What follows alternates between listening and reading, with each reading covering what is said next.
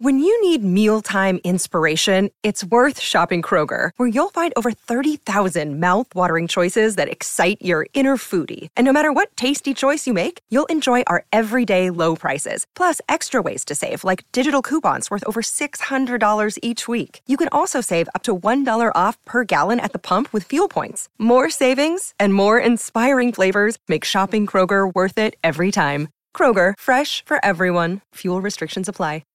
At Evernorth Health Services, we believe costs shouldn't get in the way of life-changing care, and we're doing everything in our power to make it possible. Behavioral health solutions that also keep your projections at their best? It's possible. Pharmacy benefits that benefit your bottom line? It's possible. Complex specialty care that cares about your ROI? It's possible. Because we're already doing it. All while saving businesses billions.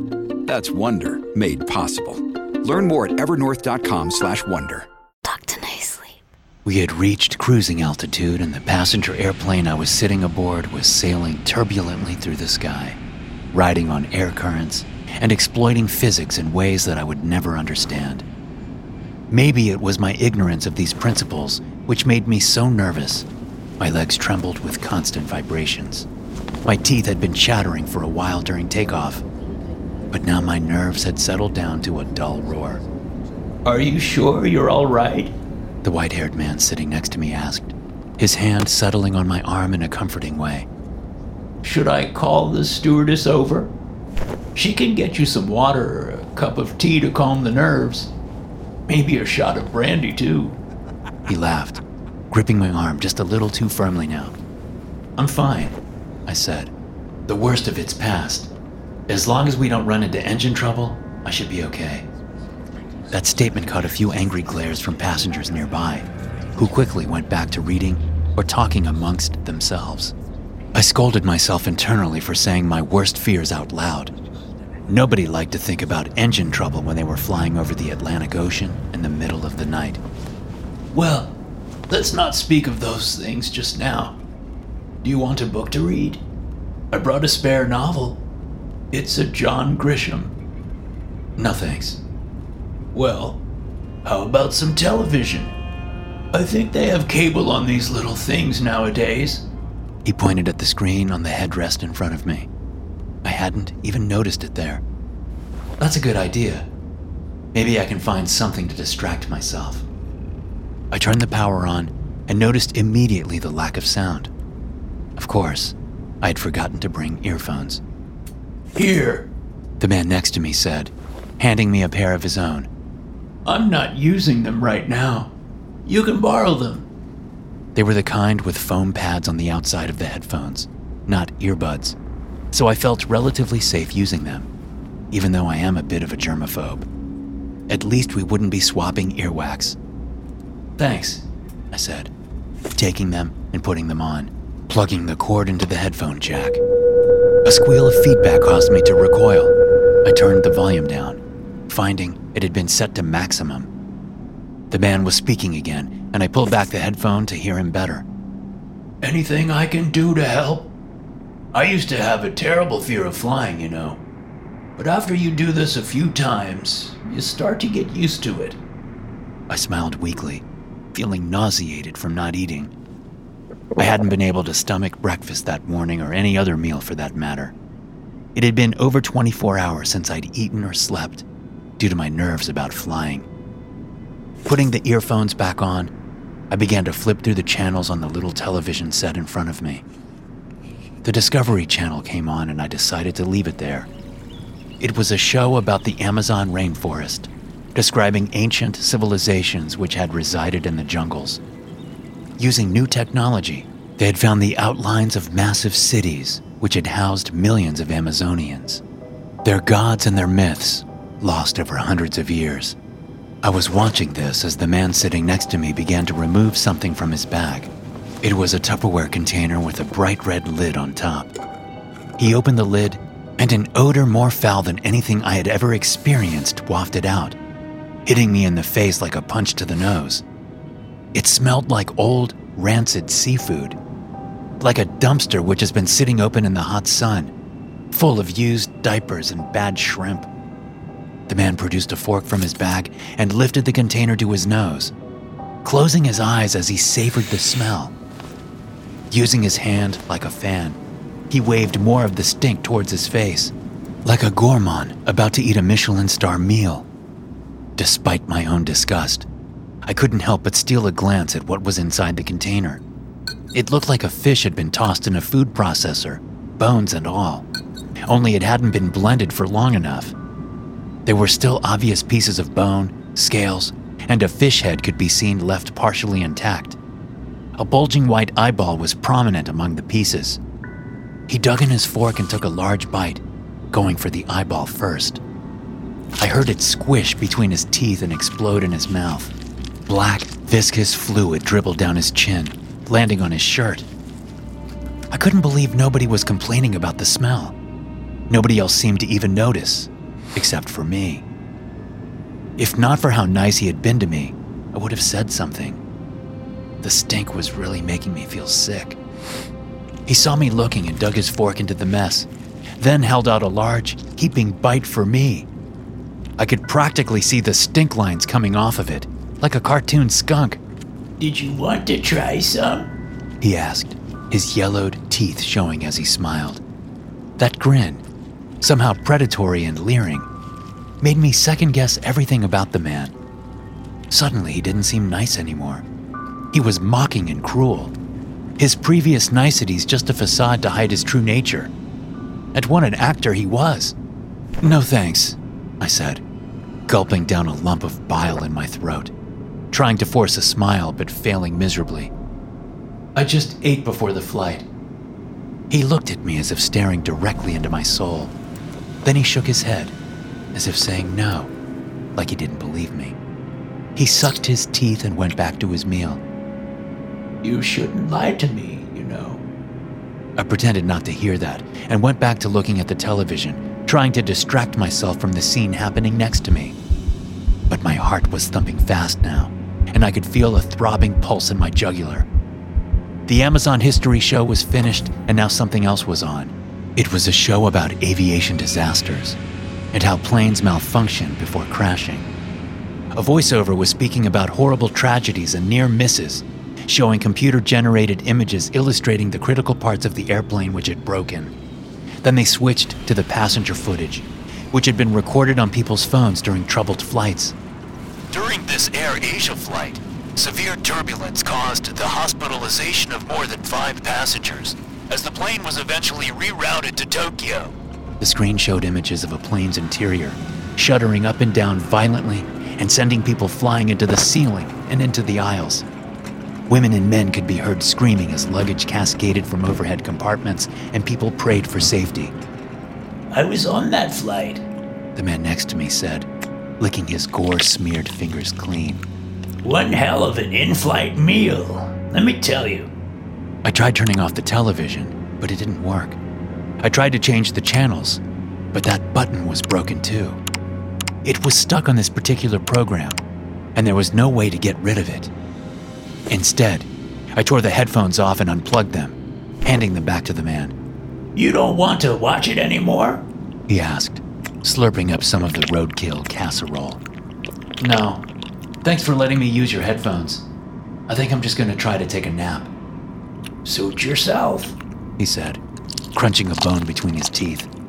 "I'll wake you up for meal service." How he could still be hungry was a mystery to me, after he had just ingested such a monstrous dinner. I was already beginning to suspect there was something off about this man. The way he had changed was unsettling, and I felt like I was suddenly in the Twilight Zone. He just wasn't acting normal. So I watched him out of the corner of my eye for a while, trying to convince myself he was just a bit odd, and that there was nothing to worry about. He was just an eccentric guy with a very unusual diet. Eventually, I managed to convince myself that was true, and despite my unease, my tiredness won over everything else, and I fell asleep. I woke up and found myself completely alone on the plane. The hateful man sitting next to me was gone, and so was everyone else. The plane was still rumbling turbulently through the air, but now with no one in it. I looked outside and saw the sky was clear and bright blue, instead of night like it had been. but we were flying towards a dark thunderhead, booming with lightning up ahead in the distance. The storm front looked to be 10 miles high and 1,000 miles wide, a swirling, dark mass of angry weather, a category fucked hurricane that could take out a city without warning. I stood up and looked around the plane, still not understanding how it could be empty. Where had everyone gone? How long had I been out? Had they allowed me to sleep right through deplaning? Before I had another moment to think, the plane bounced up and down with a sickening yo-yo motion, then careened to the side. It did this a few more times in rapid succession, pitching forward, backward, so that I was thrown off balance and sent tumbling into the aisle. By the time it settled again, I wanted to puke. But at least the plane had leveled out again. I stood up from the floor and glanced out the window. I saw we had just passed into the massive thunderhead, and the inside of the plane was suddenly pitch black. There was a voice whispering from all around me, speaking my worst fears aloud. Black, inky tendrils like smoke began to reach out towards me from the shadows. You're alone. The plane is going down. It will sink in the middle of the ocean. Freezing, drowning, water in your lungs. Falling, dropping, plunging from the sky. You know you're going to die. I stumbled forward down the aisle, moving towards the cockpit. They needed to turn this plane around. How did they not see it?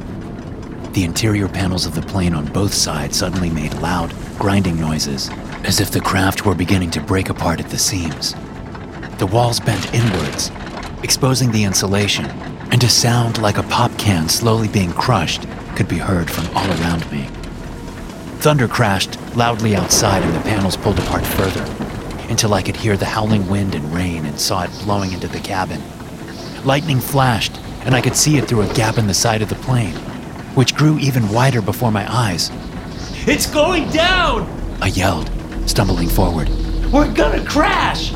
The plane dipped and climbed upwards in a sickening way as we hit another pocket of turbulence. My heart was in my throat, my stomach doing backflips as I lurched down the aisle holding onto the backs of chairs for support. Finally, I managed to reach the door of the cockpit. There were no flight attendants or passengers that I could see, but there had to be someone flying this plane. I began to hammer on the door, screaming at them to let me in. It's going down! I screamed again and again.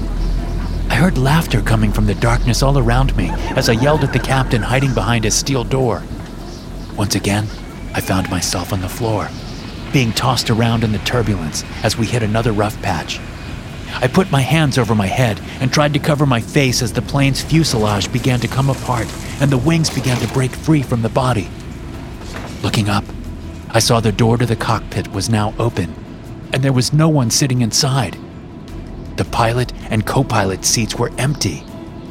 I staggered to my feet to right the controls. Right at that moment, the plane began to plummet from the sky. It went into a nosedive, and I was once again thrown backwards into the aisle, this time by the force of multiple G's. I was screaming when I opened my eyes and found myself staring up at the faces of dozens of anxious passengers all around me.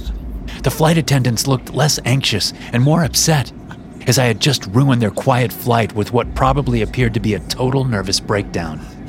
To the other passengers, it had appeared that I was sleeping, then collapsed into the aisle screaming about the plane crashing. I would have believed it if it was just a nightmare too, if not for the bruises I would find all over myself.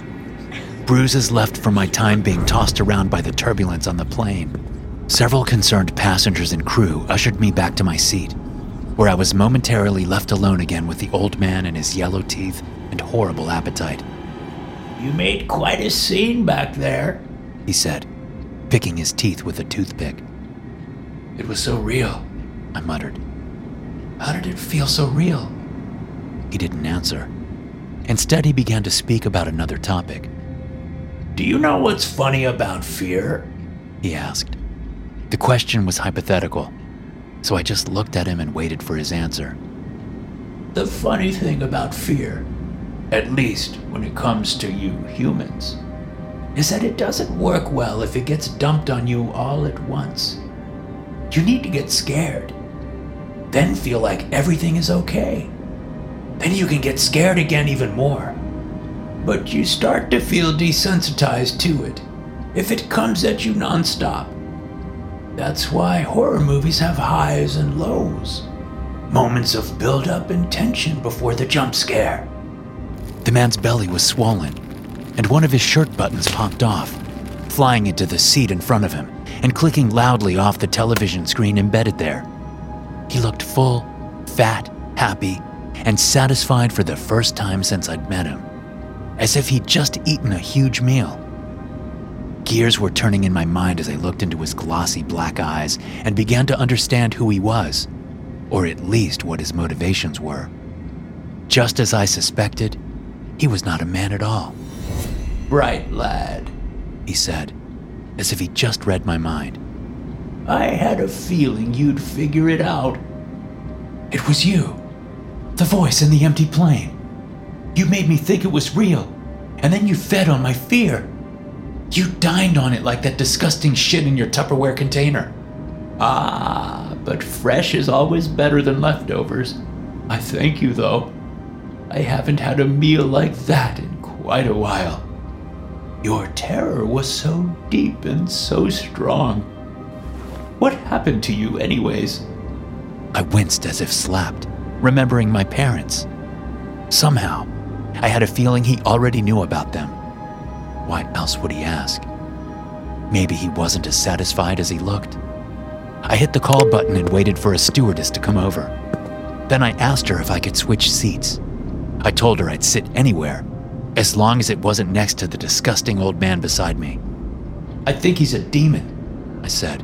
"Now, I know how that sounds, but hear me out." The flight attendant gave me a worried look, as did several other passengers sitting in the vicinity. She cleared her throat and leaned in, speaking under her breath in an attempt to salvage what was left of my pride. "Sir, the seat beside you is empty. I've been watching you throughout this flight, and there's been nobody sitting there. You've been alone, and to be frank, you've been talking to yourself quite a bit. It's starting to worry some of the other passengers." I stammered something, looking at the old man, unable to turn away from his wrinkled face and yellow teeth, pulled up in a widening grin. "It's my responsibility to alert the captain of this, and we will have you return home to America for a psychiatric evaluation. You've got bruises all over you, and it's obvious you're not able to care for yourself properly based on your behavior during this flight. You're a danger to yourself and possibly to others." An air marshal was sitting nearby and stood up, removing a pair of handcuffs from his belt. "I've heard enough, and I agree with your assessment, miss. I appreciate your patience with this man.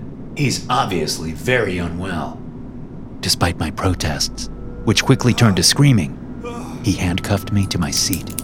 "Luckily, this plane is on a return trip to America after a couple hours layover here, so we'll be back up in the air in no time."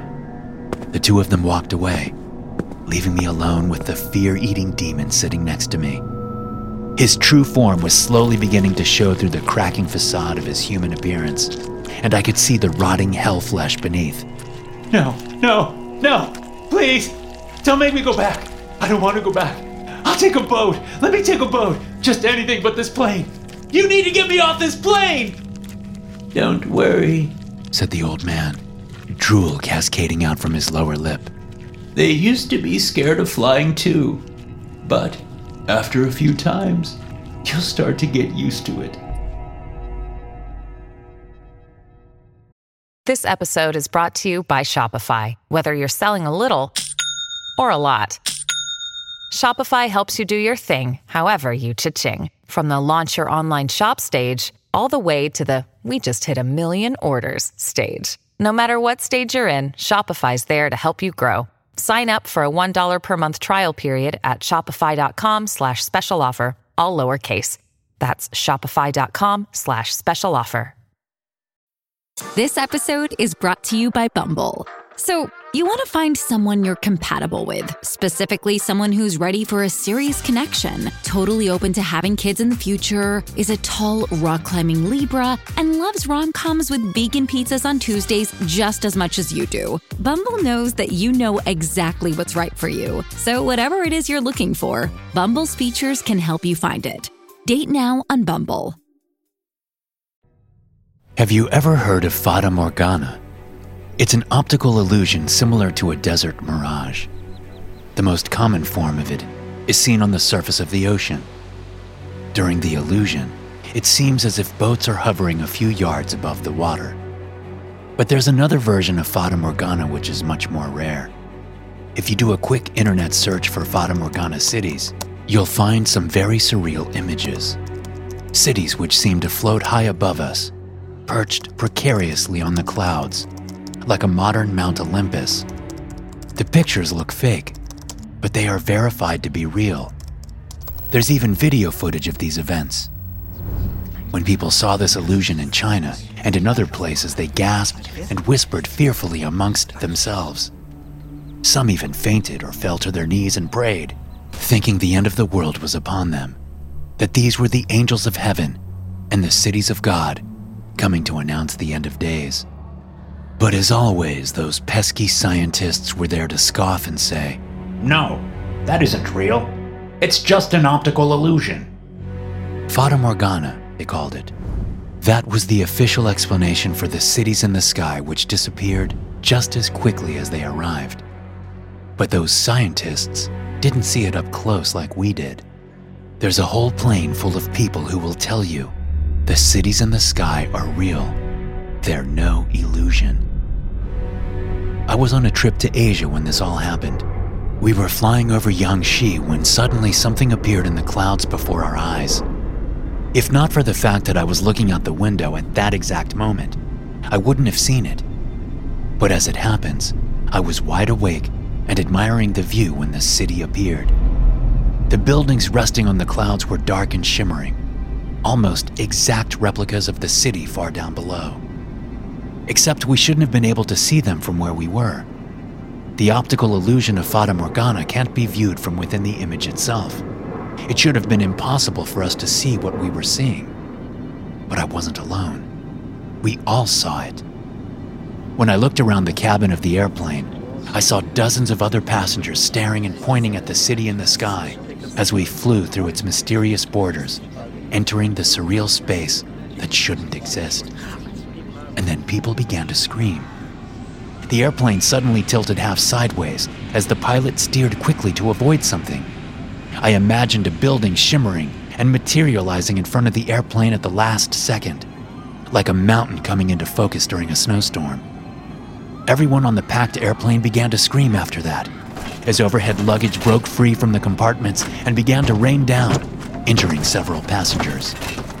A woman who had been sitting across the aisle from me fell down onto the floor, and I tried to help her up, but then the plane's axis tilted again, and I was thrown hard into the window. I turned around and was startled to see a hairline crack forming across it. But something even more terrifying caught my eye as I stared at the glass. Outside, there were creatures flying in the air. They looked like pterodactyls soaring between the massive black buildings. One of them landed on the wing, causing the craft to tilt and veer off course again. People screamed and shouted as they were thrown from their seats, and luggage came crashing out of the overhead compartments once again, emptying them of whatever was left inside. The creature on the wing of the plane began to skitter crawl towards my window, and I saw that its eyes were hollow black sockets. Its maw was like a giant beak made of shadow, full of liquid black teeth. It scrambled rapidly across the wing, heading in my direction, and I could have sworn it was looking straight at me with its dead, empty eyes. That broke me out of my silent terror, and I started screaming and pointed at the window as other passengers turned to look. Soon there was a small crowd forming around my seat, staring out at the horrible thing on the wing as it approached the window and began to scratch and claw and bash its face against the glass. I had never seen anything so desperate and insane, as if it had no purpose except to attack and to maim. A few seconds later, there were more of them, fighting with each other as they tried to get in.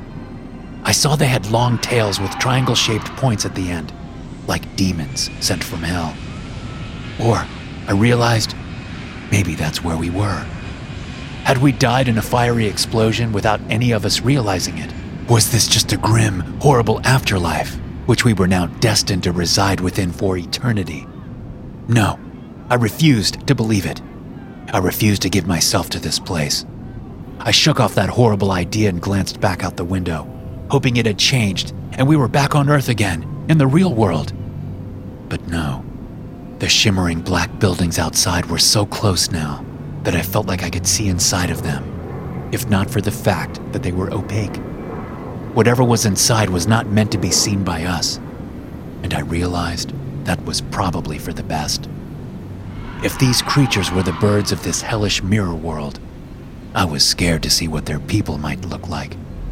I began to suspect we had crossed over into an alternate dimension somehow, and I wasn't sure if we would ever be able to escape.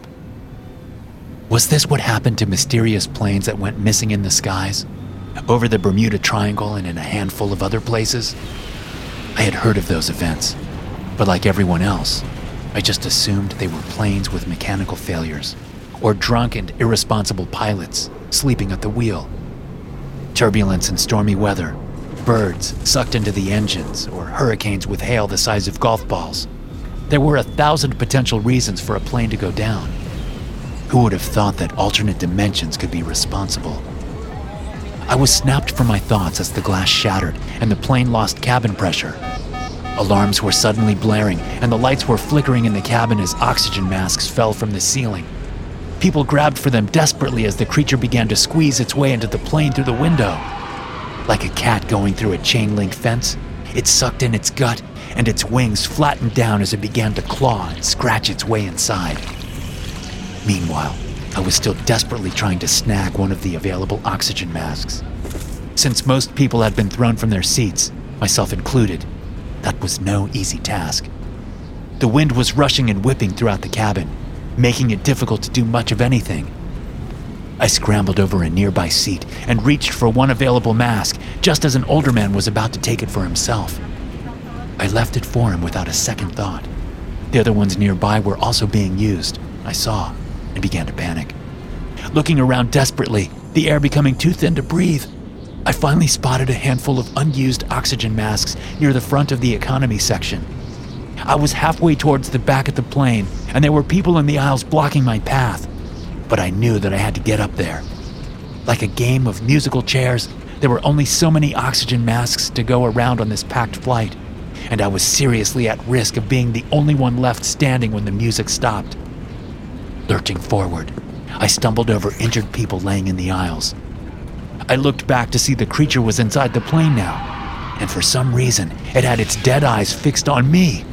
It raced towards me, its horrible limbs leaving black, inky stains on the seats as it raked them with its claws. The world was spinning, and I was getting a terrible headache as my breathing quickened. My lungs were desperate for air. I fell over, unable to keep my balance, and began to crawl towards the front of the plane, my vision fading in and out.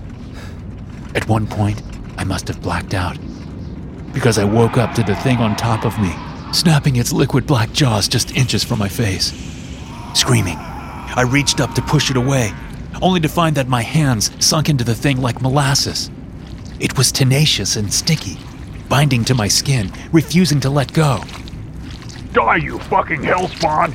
A man's muffled voice yelled, and I looked up to see a guy wearing an oxygen mask, holding a heavy-looking piece of luggage over his head with both hands. He threw it at the creature, and I recoiled, worried that it would crash right through the oily black creature and would land right on me. The heavy suitcase did just what I expected and slammed into the thing, splashing it in every direction like a water balloon being destroyed by a sledgehammer. The luggage landed on my gut, knocking the wind out of me and fracturing 3 ribs in the process. But luckily for us, it took care of the creature. I was still covered in its sticky black goo, but at least it wasn't about to eat me anymore. And for that, I was grateful. I stood up on shaking legs to thank the man for saving me, then doubled over in pain. My ribs were screaming at me with each breath I took, and my vision was going dark from a total lack of oxygen.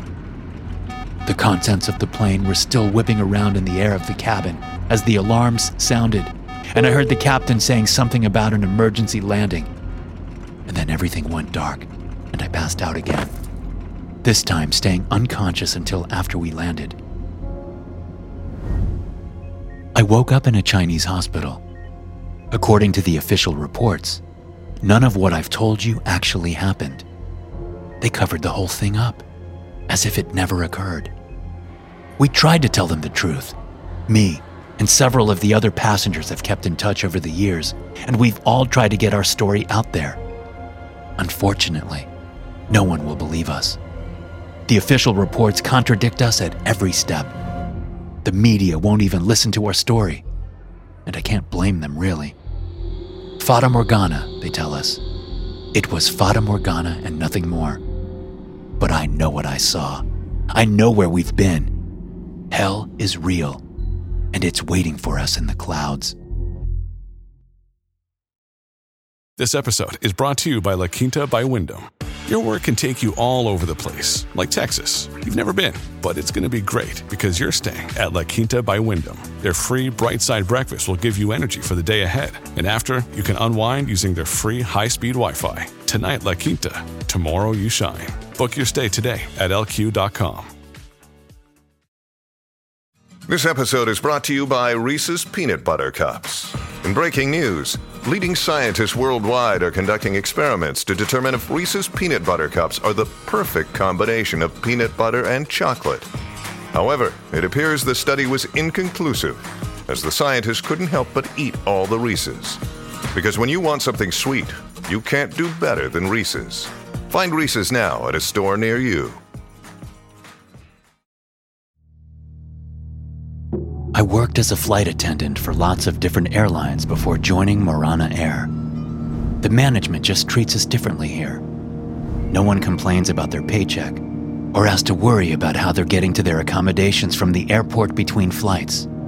Everything is taken care of for us. If you aren't familiar with Marana Airlines, you probably don't know about our signature all-black planes with their high ceilings and highly specific accommodations. If you thought Emirates was tailor-made for their passengers, you should see the bespoke treatment we give our guests. But there are certain rules when you fly aboard Marana Airlines, and those who don't follow the rules will face consequences beyond their understanding. This is plush. Hot damn, Margie. Look at those seats. Hey, man, I gotta ask, are those leather? I smiled at the man and his wife, taking their tickets. The finest Italian leather. We only use the best here on Marana. Right this way to your seats. I trust you've read your instruction manual? The man cleared his throat from behind me as I walked them to their seats. Yeah. What's that all about anyways? Is that some kind of joke? Because if it is, we don't get it. Not a joke, merely a formality. This is a different sort of airline than you might be accustomed to, that's all. Our owner does things in her own way and provides a lot of free upgrades at great cost to herself. All that she asks is that passengers read the manual carefully and follow its directives. The couple sat down in their seats and I took their carry-ons, stowing them in the overhead compartment. They were looking up at me with worry in their eyes. I'd seen that look 1,000 times. Here, I have a spare. Just read it through as best you can. They began to study the manual I'd handed to them, and I went back to see the next group of passengers. There was always one. Today, it looked like there might be two. The plane took off as the engines roared loudly, and I looked around to ensure everyone had their seatbelts on. Nobody was in the aisles. So far, so good. Once we were at cruising altitude, I began with drink service. Making my way down the aisle, I finally got to the couple. They were smiling, looking at me sheepishly. We get it, the woman said. Very funny. My face remained blank. I knew these two were going to be a problem. I had to read it 3 times, the man said, grinning. You really had me going. Man, the big corporations these days are really getting clever with their marketing. I've seen Wendy's Twitter account. This is like that, right? Viral marketing? Well, you got me. I tweeted this thing out and it's already got a bunch of likes and comments. People think it's hilarious. I tried not to show any reaction to what he'd just said. Can I see the pictures you shared? He showed me, smiling. Did you read number 12 in the manual? I asked. His smile faltered for a second, and he began to read it again. Don't share pictures of your flight on social media or with anyone who was not on the flight with you. But it's just a joke, right? The woman asked. It's not serious. I mean, look at these other rules. Number 4, don't breathe between minutes 48 and 49 of the flight. Number 8, if you see a man with no face serving drinks, do not speak to him. I didn't laugh, and neither did any of the nearby passengers. They were looking coldly at the couple, waiting to see what would happen. There was always at least one. Somebody always had to break the rules. Are you able to delete that post from social media? I asked. That part of it was actually real. Oh yeah, I guess I can. Sure, no problem. He pulled up the tweet and tapped a couple times on the screen. There, it's gone. No harm, no foul. The captain's voice suddenly came on the overhead PA. Oh, Mr. Thompson, if only that were true, he said in his monotone pilot's voice.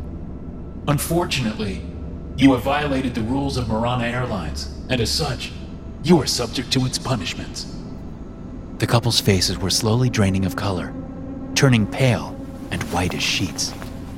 If this is a joke, it's not a very good one, the woman said, as if trying to convince herself she wasn't scared. Several other passengers stood up from their seats and closed in on the pair. They would learn the rules eventually, just like all of us did. When we were preparing for takeoff in Paris, I saw a man coming up the ramp and looking at the plane in wonderment. He whistled softly to himself as he stepped on board. Wow, this is quite an airplane you folks have for yourselves. Better than Emirates. That's what the guy at the counter told me anyways. Is that true? You guys got them hot towels you can put on your face? Mr. Thompson came over and took the man gently by the arm, leading him towards his seat. I could tell from the moment I met him, he would make a fine flight attendant. Oh, we certainly do have those hot towels you put on your face. They come out piping hot and steamy from the oven, and we bring them straight over to you after meal service. I can't get one now, can I? Mr. Thompson shot me a glance. I shook my head. His wife, Margie, was standing next to me, watching her husband. It's him then? Yes, I told her. There's always at least one. Sometimes 2 or 3 at the most. But we always get a new passenger with each flight. And they never follow the rules? I shook my head sadly, as her husband tried to explain to the man why he couldn't have his hot towel right now, and he bickered about why he should be able to. Have you read the instruction manual? Here, I have a spare copy. This is vital information. Vital. Read it through very carefully. Mrs. Thompson had to ask the question. I knew she would, since they always did. How can we keep getting new passengers? This plane is big, but not that big. I pulled back the curtain beside us, which revealed the forward part of the plane. Rows and rows of seats extended on and on, going forever into the distance. It was like looking into a mirror which was positioned in front of another mirror. The seats never ended, just getting smaller and smaller as they faded off into the distance and passengers became the size of ants. Welcome to first class, I said. You work hard enough. One day you might get to sit up there.